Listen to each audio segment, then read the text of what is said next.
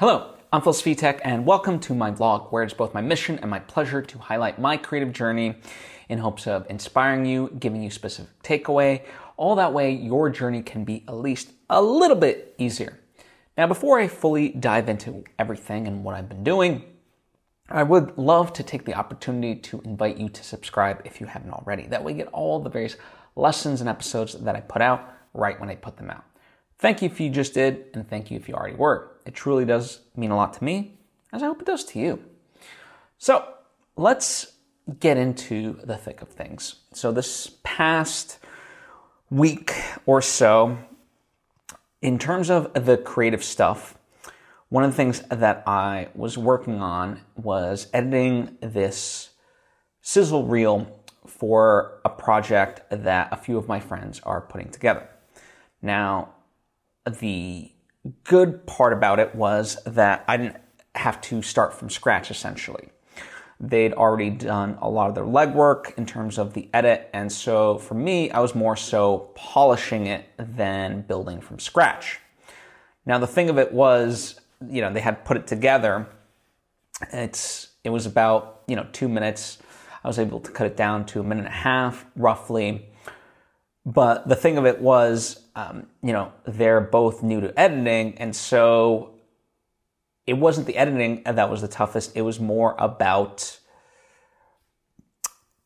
kind of cleaning up some of the organizational work that was there.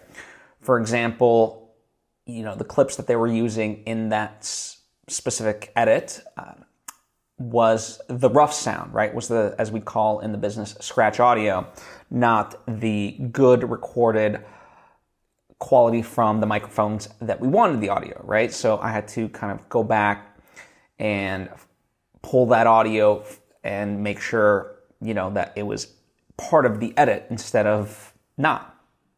And, before I fully talk about just this project in general and other stuff of it, I do want to talk about how organization is such a key thing that we just don't overall consider. Whenever I teach editing, I spend a good chunk initially on the organization, which frustrates a lot of people because they're always like, well, okay, fine. Teach me how to edit, I'll worry about that later. And it's like, no. If you don't know the organizational stuff, you won't know how to edit. And the reason I say this because it's, even with a short film where you don't necessarily have a lot of assets, like in this particular case, right? This is literally a 1.5 pages of script, and everything was pre-planned well in advance in terms of the shots and how it was going to go. Still, when you get to the edit side, it really slows you down in terms of editing, right? And so now imagine working on a project like, I don't know, let's say Lord of the Rings, right? Like the ultimate, it's a trilogy. It's each movie's about 3 hours, and that's the trimmed down versions and so forth. Like, how are you going to be able to function without that organization? You're not. The goal is to work at the speed of thought. And when you have things organized, you can more easily do that, as opposed to literally finding out what's where and so forth. So organization is key, and not just for editing. By the way, I was really reminded of this. So I work with the Financially Fit Foundation, which is an organization that essentially teaches financial literacy. It teaches people how to gain control of their finances and live, as we say, in alignment with their values, not their ego. And the system itself is called the SAVE system. So spend in alignment with your values, not your ego. And really, as we're diving in with the various people and so forth and kind of ramping up teaching, I was really reminded, it really starts with the organization side of it. And that is the hardest part of it. Gathering all the materials, putting it all together, having all the things ready, because then to implement that system itself is pretty easy, and you can rinse, wash, repeat sort of thing, no different than editing. But without that integral first step that is quite laborious seeming, you don't build that proper foundation. And you need that. So that way the rest of it can be easy. And so in that sense, it was just a great reminder of both, like, from a creative standpoint, as well as in other things, how important organization really is. And it goes to anything, right? The more organized you are, the more you're setting yourself up for success. And even speaking of this project, it was very well thought out, right? So now, as far as the edit, I didn't really have to do a lot necessarily with it. It was just cleanup, right? And the whole reason for this was because, from a conceptual standpoint, is very well realized of, what the script is. Then I was also involved in the shooting of it, right? So we were very meticulous about the shots we wanted to get, because it's a sizzle reel. So it was, we weren't pulling from a larger project. We were literally just going to shoot the shots that we needed to create this promotional video, essentially. And so we planned that out very meticulously. And so in that respect, we know exactly the edit from start to finish. We knew in our minds how the things were going to cut. And now it was a matter of adjusting okay, here's how we thought about it in our brains and what we thought it would look. And overall, it's close, but I think, if we trim this or add this effect to it, it'll help enhance it, whatever the case may be, right? So in that sense, it's very much coming together very smoothly, because we front-loaded the effort at the beginning to really figure out how this was going to work. And, Robert Rodriguez often talks about this, like, the more, oftentimes what happens in movies is that people always try to put off making a decision till the very end, and therefore they need to shoot a lot, spend a lot of time, ergo money. When, if they just make the decision early on, it saves all of that, right?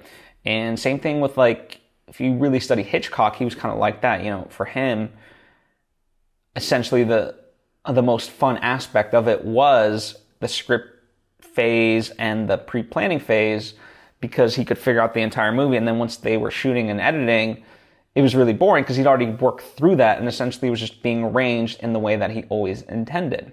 Or so the legend goes. I'm sure there was slightly more to it than that, as there always is. But, that's the basic premise.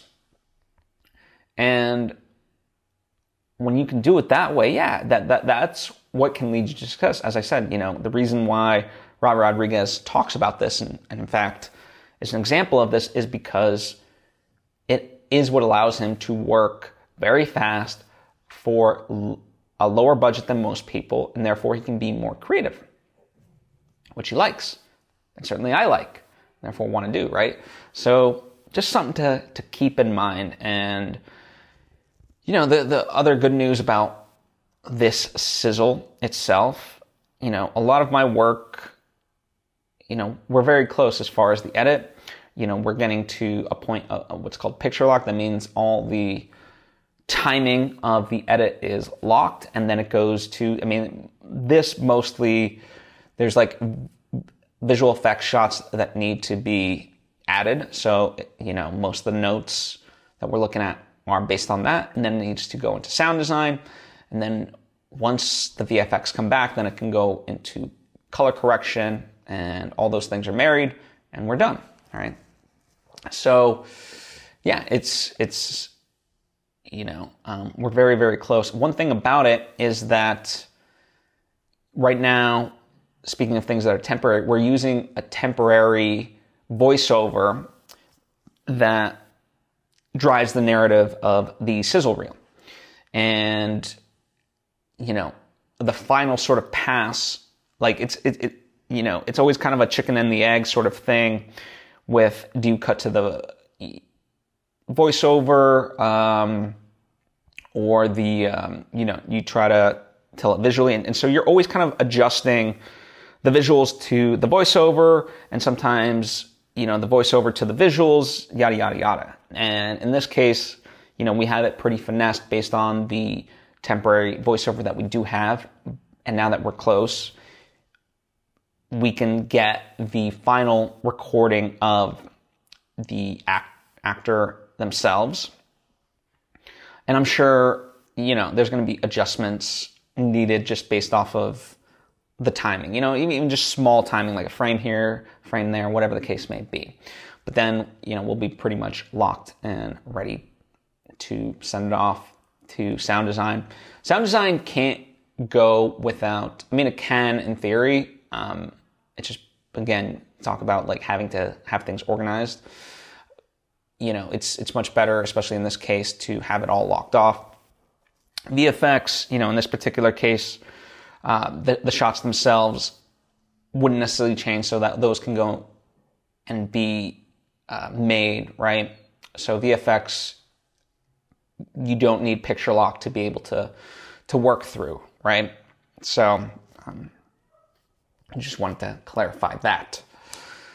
But yeah, I'm excited for this project. I really believe in it.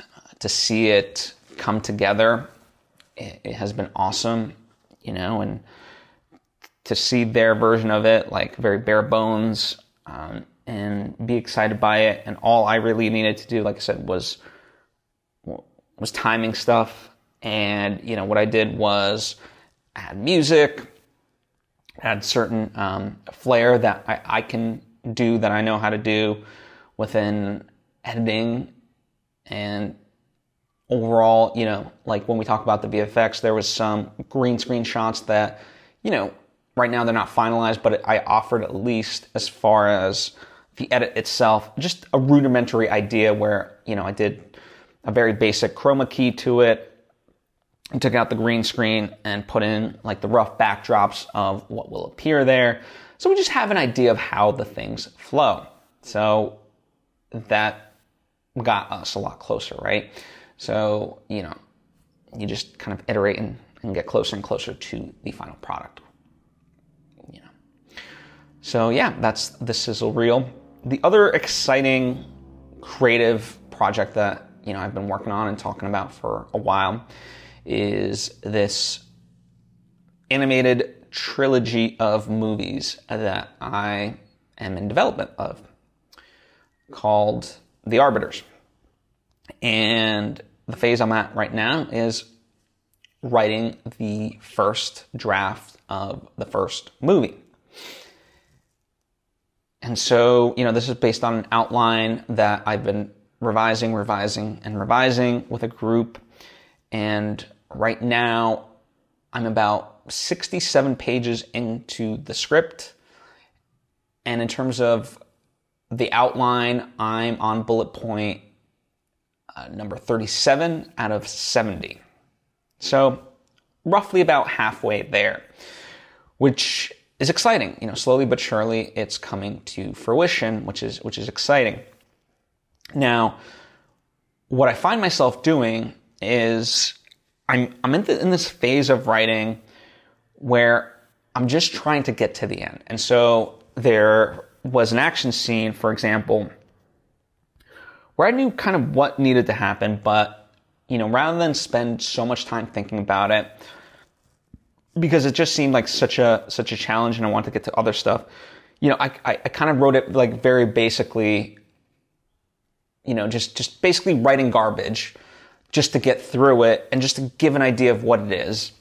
So, the script itself, I wouldn't even call necessarily like the first draft, because once I'm done with it, it's not really readable. It is for those who know the story and who know me, but like for anyone that's not aware of this, they're going to be looking at it like, what is this garbage? What is this hot mess? But for me, one of the reasons why we even decided to go with the script, knowing that the outline still could have been finessed a little bit more, was we needed to see the characters come to life. We need to hear them, see how they acted, and, the various things that might be like a line in an outline now gets expanded, and you can start to see the world better and so forth. So we can maneuver within that and discover these things as we go. And that's what's also been fascinating throughout this whole process is, as I'm thinking about it, things are becoming clearer. And what I'm doing is there's scenes that, I wrote already where I'm like, ooh, I think it would be better if this happened. Or, here's an idea maybe to utilize, or here's just a general note to consider, or, here's a plot thread that I started that, seemingly hasn't gone anywhere and won't be going anywhere. So kind of maybe consider taking out or making sure it does tie in together later. And of course, I think like the old me and a lot of other people would perhaps go back in and address those things as they're going. And some people do this and it can be quite successful for them. But for me, as long as it's noted, as I said, for me, the goal is just to get to the end. And then once I have this, which for all intents and purposes, we can call like a very detailed treatment, like a scriptment, if we want to make up a word that combines script and treatment. But then I can go through that and revise it, and oftentimes I'm a big advocate of this. It's a lot easier to revise something than to be staring at a blank page. And in fact, I utilize ChatGPT quite often. I'll say I'll give it a command of what would a lieutenant say, if he had to order an escape? And it'll give me, something along those lines. And, I might have it expand and give me a little scenario, whatever the case may be. And it's not perfect, right? It's not like I'm going to now take that and copy and paste it, but it gives me something to work with. I'm like, okay, cool. I know what to do with this. Boom, boom, boom, right? So the more I can essentially bridge that gap of not staring at a blank page and more just taking something and revising it, that's the beauty. And because, the creativity of all of it is the story that I'm ultimately trying to tell. So as far as the rest of it, I'm not worried. And that's kind of been my process through this. And that's why, the more I can get to the end, instead of being hampered by the notion of, okay, well, I know, I have all these notes and they should get addressed and whatever. It's like, okay, those notes are there and they will be addressed. But now's not the time for them. Let them rest. And because ultimately, I could go back and I could spend, and as I said, it can be successful for many, many people. Many successful writers sometimes revise as they go. And that's great for them. But in this case, it's, for me, at this stage, a lot more beneficial to just get to the end. Because once I have it all, some of the notes might be irrelevant. Some of them I'll know how to better address now that I, have the whole thing much more mapped out. Yada, yada, yada, right? So that's the phase and process that I'm at. And it is funny, it's a technique that Ryan Holiday, who's the prolific writer of Stoic books, such as The Obstacle is the Way, he talks a lot about, his writing. He'll be like, he'll write something and he'll be like, insert example. And, he'll bold it and just kind of move on because he wants to continue his thoughts, right? He wants to work at the speed of thought. And he knows that, he can go back in and research, okay, what is an example that he needs to put in there to make it make sense. Stephen Pressfield, who is the author of The War of Art, he talks about this too, just that incessant voice of ours that demands perfection it really hampers us. It really is the voice of resistance, and therefore, we get no work done. It seems like it might be the better route, but we don't get as much work done, for the majority of us. And again, for some people it works, but, in this case, for me, I'm just having a fun time getting through it and seeing the puzzle come together. Lastly, as far as creative stuff, I've been working on my second novel, which, if you've been following along, you've heard me say quite a number of times. And this has been a start project, I've hit various roadblocks and, because it's a project that deals with a lot of AI. And, it's quite an ambitious project because of the psyche of the main character and whatnot. And in many ways, it's a story that can very easily become cliched. So I want to make sure I avoid certain tropes and, really make what I'm trying to say my own, even though, it's within a genre that has certain conventions and so forth. So much in the same way I'm tackling the Arbiter's script, I'm kind of, I have a revised outline. I had a outline initially from way back when that I actually started writing a while ago and have like 15,000 words written. But now I've taken a step back. I revised that outline and kind of combined some, new ideas to finesse it along with the rest of it. And so I'm like, what? I don't exactly, I know the broad strokes of it, but let me just start writing and see kind of what comes out and revise it from there. So my goal for this week is to do chapter 1 and 2. Most of my chapters are about like 3,000 words. And I've already begun chapter 1. So I think I have around 1,000 words of that already. So let's see how this goes. That's going to be my goal, and, it'll be fun.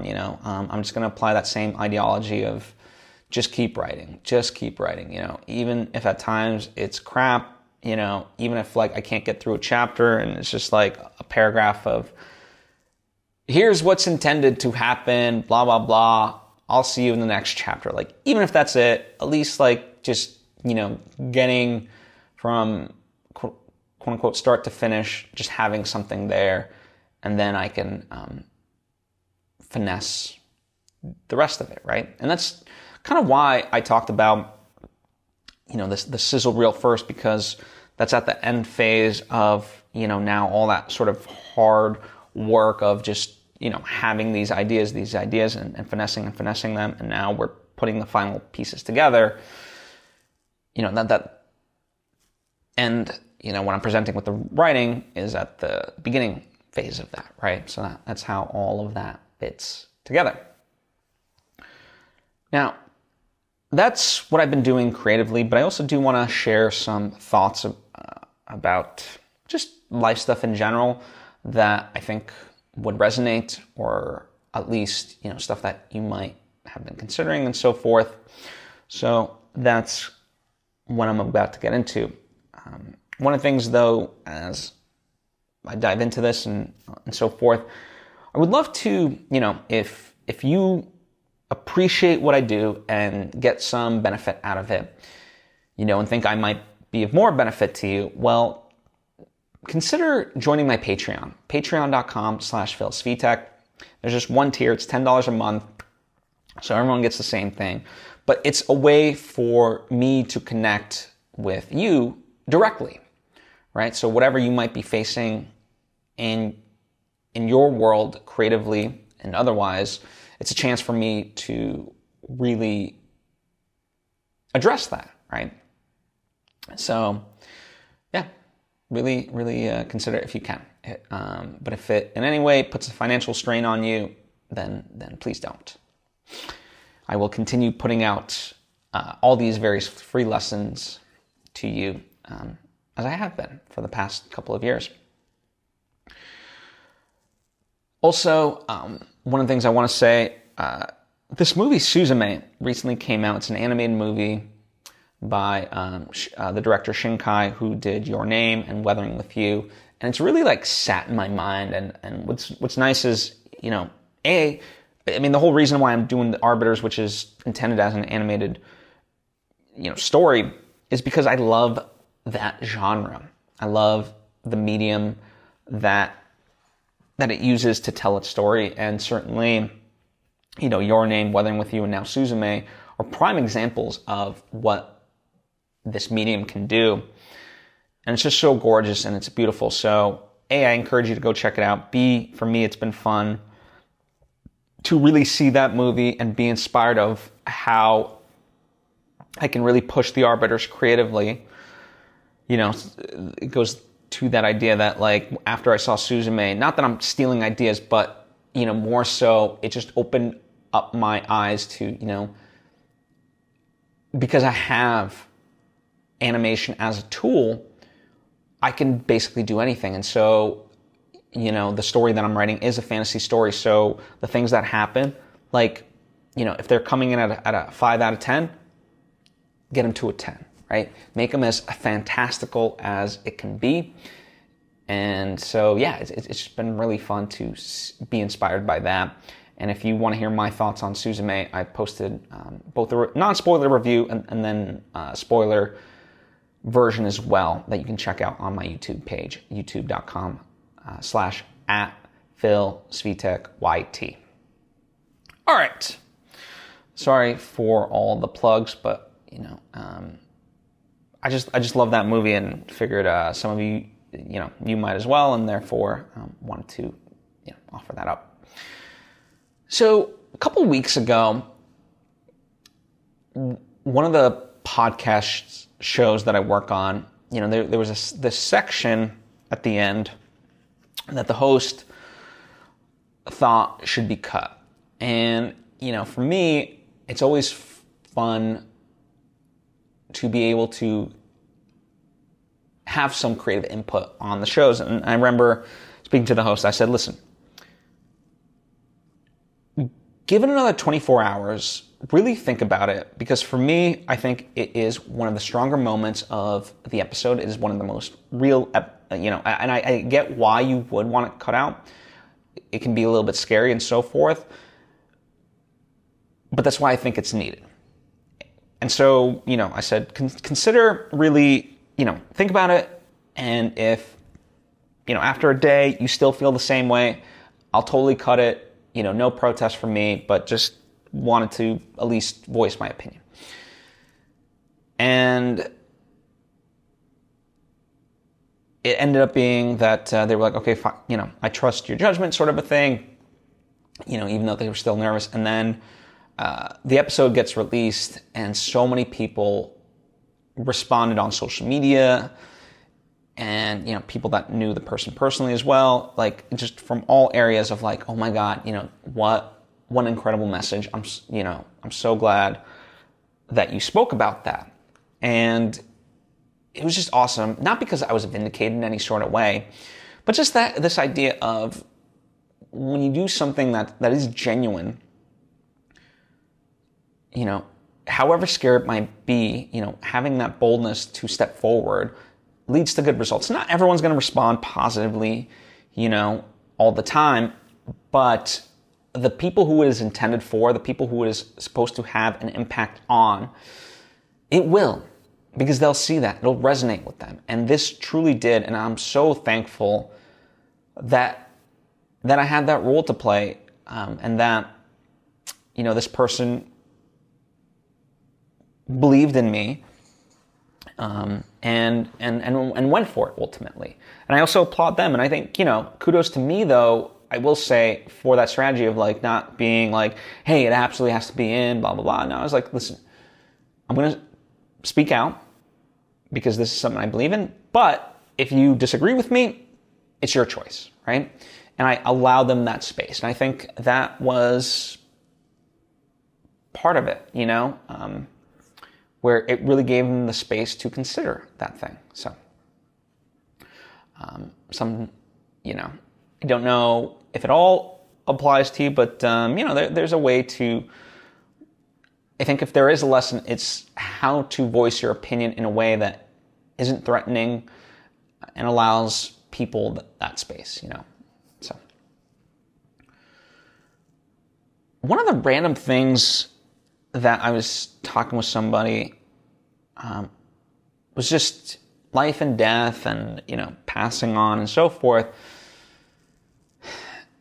And I forget how exactly it came to it, and I forget exactly how I said it, but I was, my friend basically said to me, like, oh, I would hate to be your friend and die. It seems like you would just, move on pretty quickly. And I'm like, okay, well, first off, what's wrong with that? It's not that I would forget somebody when they passed away, but I said, consider this. If I passed away, would I want any of my friends and family to be miserable? Who benefits from that? Now, of course, I don't want them to rejoice or whatever, but yeah, celebrate the life I've lived by, carrying on, if anything, the lessons that I've impacted, or just being happy, right? Like, I don't know. I think we get into this. It is interesting to me. Like, we feel if people aren't mourning us, like people need to be miserable in some way. Otherwise, like, there's no respect. And it's like, no. Why would I want that for my friends?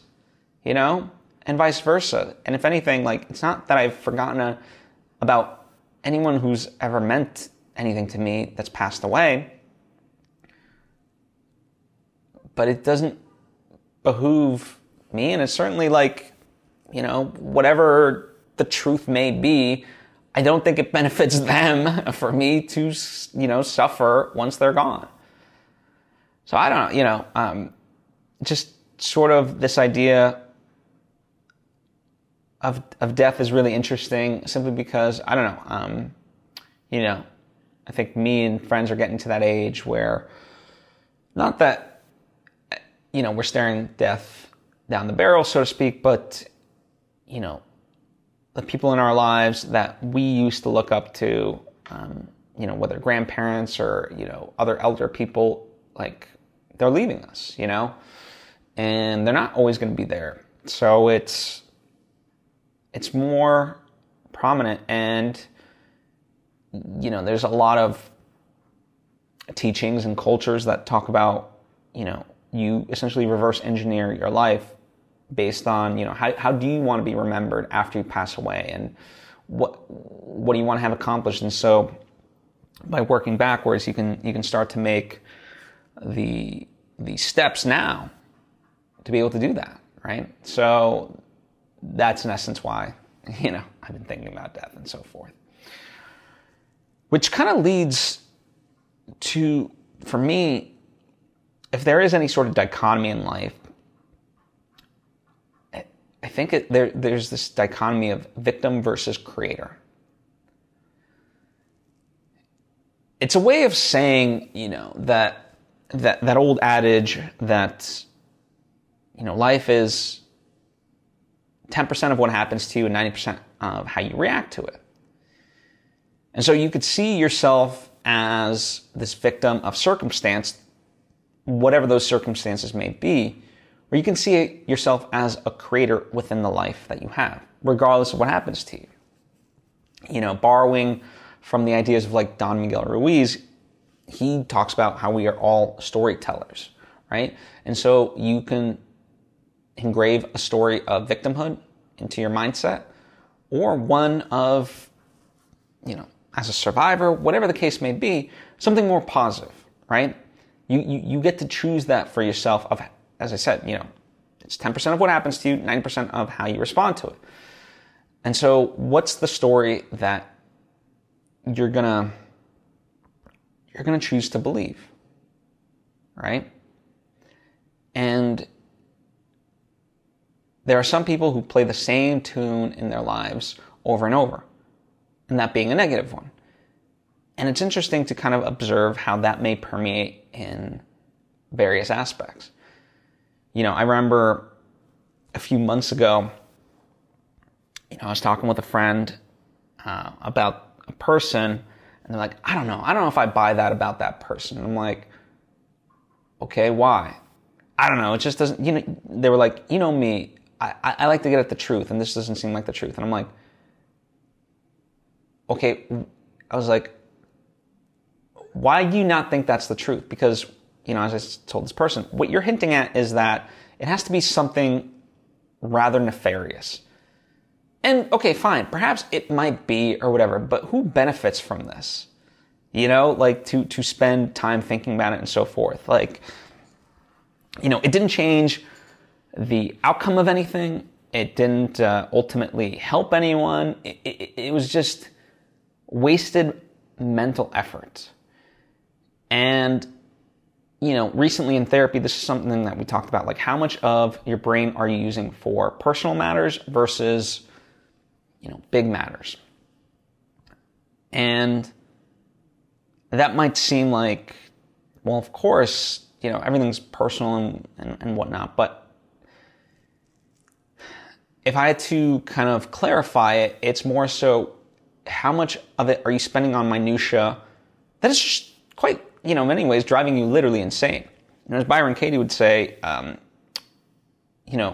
problem is we believe our thoughts and then we suffer. That's what it is, So this person that I'm talking about, they were just first off, it wasn't even like they had nothing to do with the situation, and yet they couldn't let it go of that whatever I was saying was not true, because the truth of the matter had to be nefarious. And it was like, I'm just looking out for you, and I'm like, I'm perfectly happy. It's you who seems to be bothered by this, who has nothing to do with anything, So I just find that wildly fascinating in that way. And so when we talk about on the personal matter, it's like, okay, I've handled that. I thought about that. We're good. It hasn't affected me. And where I'd rather put my thinking towards is how to be a better friend, how to elevate the arbiters and all my other creative projects. That's what I want to put my mental capacities to. It's similar to how I hate tabloids. I hate just celebrity news. I hate gossiping with people in general. To me, it's just it's just uninteresting. If I'm ever going to talk about a person, it's more so I want to extract the lesson out of it, because it's, for me, it's never really about that person. It's more of, okay, what is the greater lesson to be learned from, that person? But gossip for the sake of gossip and belittling people and so forth, I have no interest in that. And that's what I mean about spending time on personal matters, and perhaps there's a better way to express that. I'm sure there is. But that's how I'm looking at it and terming it, at least at this point in time, right? So, do with that what you will. But I do think, that sort of dichotomy of victim versus creator, it's an important one. What are you going to choose for yourself? Because in many ways, the state of the world is demoralizing, right? I look at our health insurance, and just, it's just ridiculous. Also, just the state of our country in many ways. If you turn on the news, it can be quite demoralizing, right? It just depends what you pay attention to. It's, and in many ways, there's definitely points even in my life where I feel even when I'm doing my best, it's the world keeps telling you that you're not enough and you need to do more, right? Society's definition of success, or, certainly the rising prices of everything. It feels like we're on this treadmill, everything keeps increasing, our paychecks do not. So it's like you got to go out and make this money, especially, if you want to make all this art, then it's, you got to find the resources, right? Which can include, time and certainly money, people, and so forth. Like, it's a lot of extra effort to be able to do that amongst already all these other responsibilities. So it can be a lot, and it can really sort of grind you. And, certainly, like, even for me, right, as a filmmaker, you apply to film festivals or script competitions, or you submit to agents or whatever, like all these different things. And if you're just getting no after no after no, certainly actors who go out for casting auditions, they face this, or novelists who submit queries and so forth. Like, this is evident throughout. Yeah, it just, that idea that you're not good enough starts to seep into you. And so that's where really the idea of, you can be a victim or you can be a creator of the life you want really comes to play, because it's like, okay, yeah, this is what seemingly the world is pointing towards and hinting at, but how do I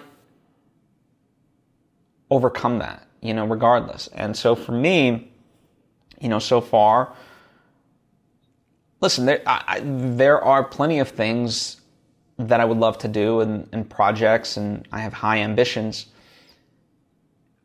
And so the projects that I'm choosing right now work within my means. And certainly I set the bar high, to say, like, I want to make an animated trilogy. That is a bold statement, right? But I've, based on the experiences that I've had and the lessons and so forth, I know how to make movies. I know that I am patient and hardworking and so forth, right? Like, so I have all this evidence of myself, and I've gained the various skills to be able to do it. And I know how to, minimize the cost. And as I've talked about in prior episodes, I know how to, as needed, break down this project to more manageable parts to get it ultimately across the finish line. And I know this is going to be a very long-term project. I mean, this could literally be the next 10 years of my life. But that's how much I believe in the project, and certainly Lord of the Rings was the culmination of J.R.R. Tolkien's life in many ways, right? So, if I came anywhere close to that, that'd be a huge success. That'd be a great investment of 10 years for me creatively. It really would. And so that's what I'm choosing, right? As opposed to being a victim of X, Y, and Z, right? That's why it is interesting. I listen to the Filmcast, which is a podcast about movies. They review movies weekly. They also talk about movies they've been watching, that they recommend and so forth, some movie news, and all that kind of good stuff, right? And it's hosted primarily by these three people, Dave, Devendra, and Jeff.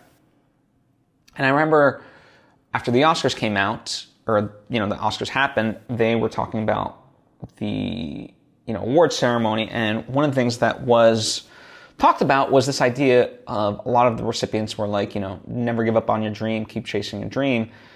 And it becomes sort of this fallacy because, of course, the people that are giving that message have essentially made it, right? They found the success. They're the Oscar winners, but there's plenty of people who don't win Oscars and so forth. And I think that's worthwhile looking at. But I look at it from a nuanced perspective because, when you do something simply for the accolades, especially something like the Oscars, in this particular instance, who's determining the metrics of what gets Best Picture, right? This is not a 100-meter race that is very clear of how a person wins, right? Sure, there are best practices of like the schmoozing and so forth and the campaigning that goes into, an Oscar win, and certainly comedies just in general don't win Oscars. Fantasy, like Lord of the Rings, was really pretty much the first like fantasy movie to win an Oscar. So that's another thing. Like they like more kind of grounded dramas, it seems like. So you can kind of guess at like what would win an Oscar. But again, it's not like these rules are hard-coded. And in fact, that's why people thought that Everything Everywhere All at Once wouldn't necessarily win, because it was so out there in terms of a movie versus like a Banshees in Inisherin, or perhaps like even Top Gun was, it was just such a like quote unquote feel good movie and so well respected that it was like, you know what, this could legitimately win, and it could have, right? I mean, I don't know the ultimate like voting breakdown percentage of what to what. So yeah, there's that notion that whoever's espousing, chase your dreams, that it's one of those things that they've managed to do it. And so we shouldn't chase awards in that way, For me, I remember like before I finished my second movie, they were like, okay, well, what happens if like you write all the books, you make all the movies that you want, like once you've done it, or you haven't made it, I forget exact the phrasing, I used to know it by heart, but essentially, they were like, what happens then? I was like, if at that point I've made all the books that I want, I made all the movies that I want, like redefine what making it means, because I've made what I wanted to make, but for others, they just have it in their brain to, the accolades, the affirmation, the fame, the fortune, all that. And for me, it's not about that. I just want to be able to make the stuff that I want to make and work with the people that I want to make it with, right? That I love, and so forth. Which is why I think the idea of, especially in film, there's the notion that it's all about the end product. You're never going to remember what it felt like. It's always, the audience will never know what it felt like to make the movie. They'll just remember the movie, and that's what will survive the test of time. And I think a little bit of that's true, right? But it's also inauthentic to say it's all about the product, because for the individuals making it, it is about the experience, right? Like, that's going to be the majority of what happens, right? Like, for some of them, it could be years of laborious effort to bring something to light. And so it very much speaks to that idea of like, it really is about the process, right? Like winning an Oscar shouldn't be the end result. That's like the end product. If you work on the process, you'll have it'll work out. I'm not quite saying it in the way that I want to, but, there's a difference to me between pushing yourself to your limits versus having a toxic work environment. And I think that's the distinction that we need to make when it comes to art in general, right? Like the collaborators that I work with, I want us to achieve new heights, to see what we're capable of, therefore inspire ourselves, inspire others, and so forth, without it having to be toxic. And I think that's where we need to draw the line, because there is, when we say it's all about the end product, I don't think that's a blanket allowance for just all the heinous shit that, quite frankly, Hollywood has been known for, and, to a degree is still known for. So that's something that, for me, I am conscious of and want to make sure that I'm doing correctly, right? So I encourage you to think about it in that sort of nuanced way, the difference between a toxic environment and pushing yourselves to your limit.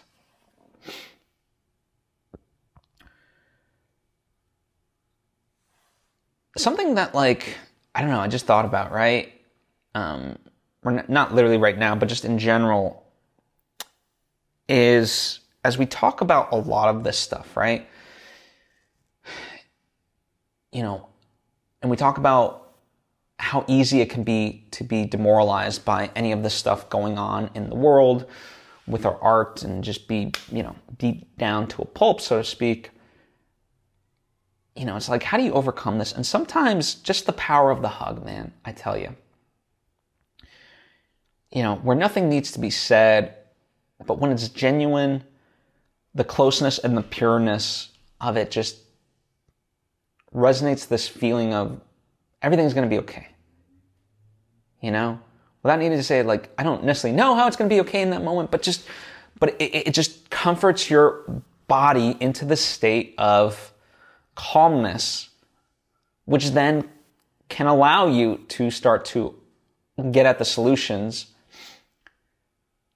that if you're just stressed and have this anxiety over, you will not be able to get to.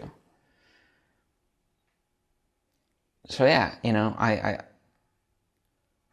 I just think about the power of hugs, quite frankly, and what they can mean, and how it just signals to somebody like, I got you. I may not know, I may not understand, I may not know what to do, but I'm here for you, and somehow it'll be okay, right? It's just such a calming, resetting type of an act that I think is awesome. We should all really do it in a much more genuine way.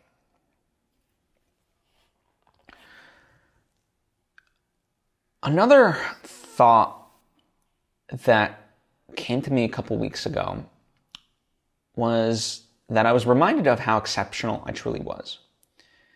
And I had this get-together with various people that I love and respect, that many of whom I hadn't seen for quite a number of years, actually, because of COVID and other stuff.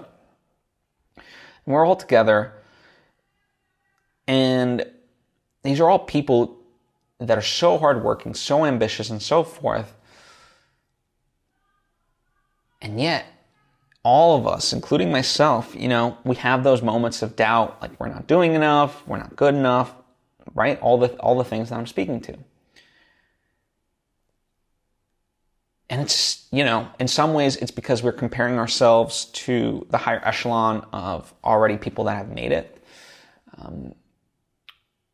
We are also our own worst critics. And we also sometimes, like for me, I love looking at examples of other artists to be inspired by, but it can sometimes be easy to conflate that into like an individual person, like where you're taking hundreds of examples and all of a sudden, it's like, oh, this one person, like this made up person is doing all these things, right?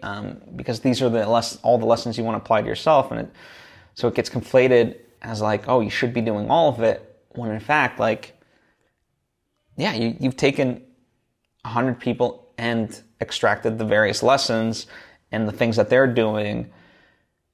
And so even for them, it's not like they're doing all of those things. Like each individual person is doing a very specific subset. And so what I'm hinting at is this idea that we should all have a little bit more grace with ourselves, because there's like why I was reminded of how exceptional I truly am is because, I was working with somebody that was just starting off, and the difference of their stamina versus mine, it was night and day. And yet, even to this day, I can at times think of myself as lazy. It's like, whoa. No, I'm not. I just have extremely high standards and so forth. And it's not to say that, I want to, or perhaps even should, take my foot off the gas pedal. But just having that grace with myself to know that, like, it's okay. You're doing good. And as for the person, like, they'll get there. They're starting off on their journey. And if they want to, they can, get to the level I'm at. But it's going to take time. I mean, this year, literally, I'm going to be celebrating 20 years within entertainment, right? I edited my first documentary at the age of 15 for hospice, that aired on ABC. And that was a very profound experience. But yeah, you know, like I've been at this for 20 years. That's incredible to think about. So it's a process. It's a journey, right? So yeah, you know, that's kind of what's been on my mind recently. The last thing I'll share, as we're like in tax season, like we're wrapping up taxes, you know, I really think we should adopt a system where we essentially vote with our taxes. Like, you know, when we pay taxes, we choose each year where the money should go towards. So like roads, schooling, technology, military, and so forth. And, you know, it being where everyone has to give at least something, you know, like whatever the minimum percentage is to at least each category. But I think, A, that would just make people want to pay taxes.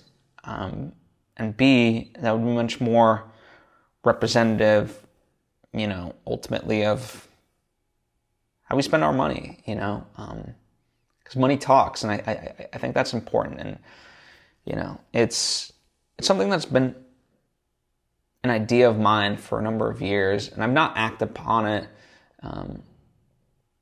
just because, again, there's so many other things that I'm focused on. It's like a should idea of mine. But I'm sharing it just in case it sparks something within you, or somebody you know that's an activist or so forth. I don't know. It's just an idea of mine where I think if we were able to choose as citizens where our taxes went towards directly, it would create a greater participation, and it just seems much more equitable in that way to me. Anyway, thank you so much for taking the time to tune in. I truly do appreciate you. As always, if you have any thoughts or questions, comment down below or hit me up on social media at Svitek. Feel free to suggest any topics that you would love to have covered in the future. I would love to get to them. And I hope to see you next time.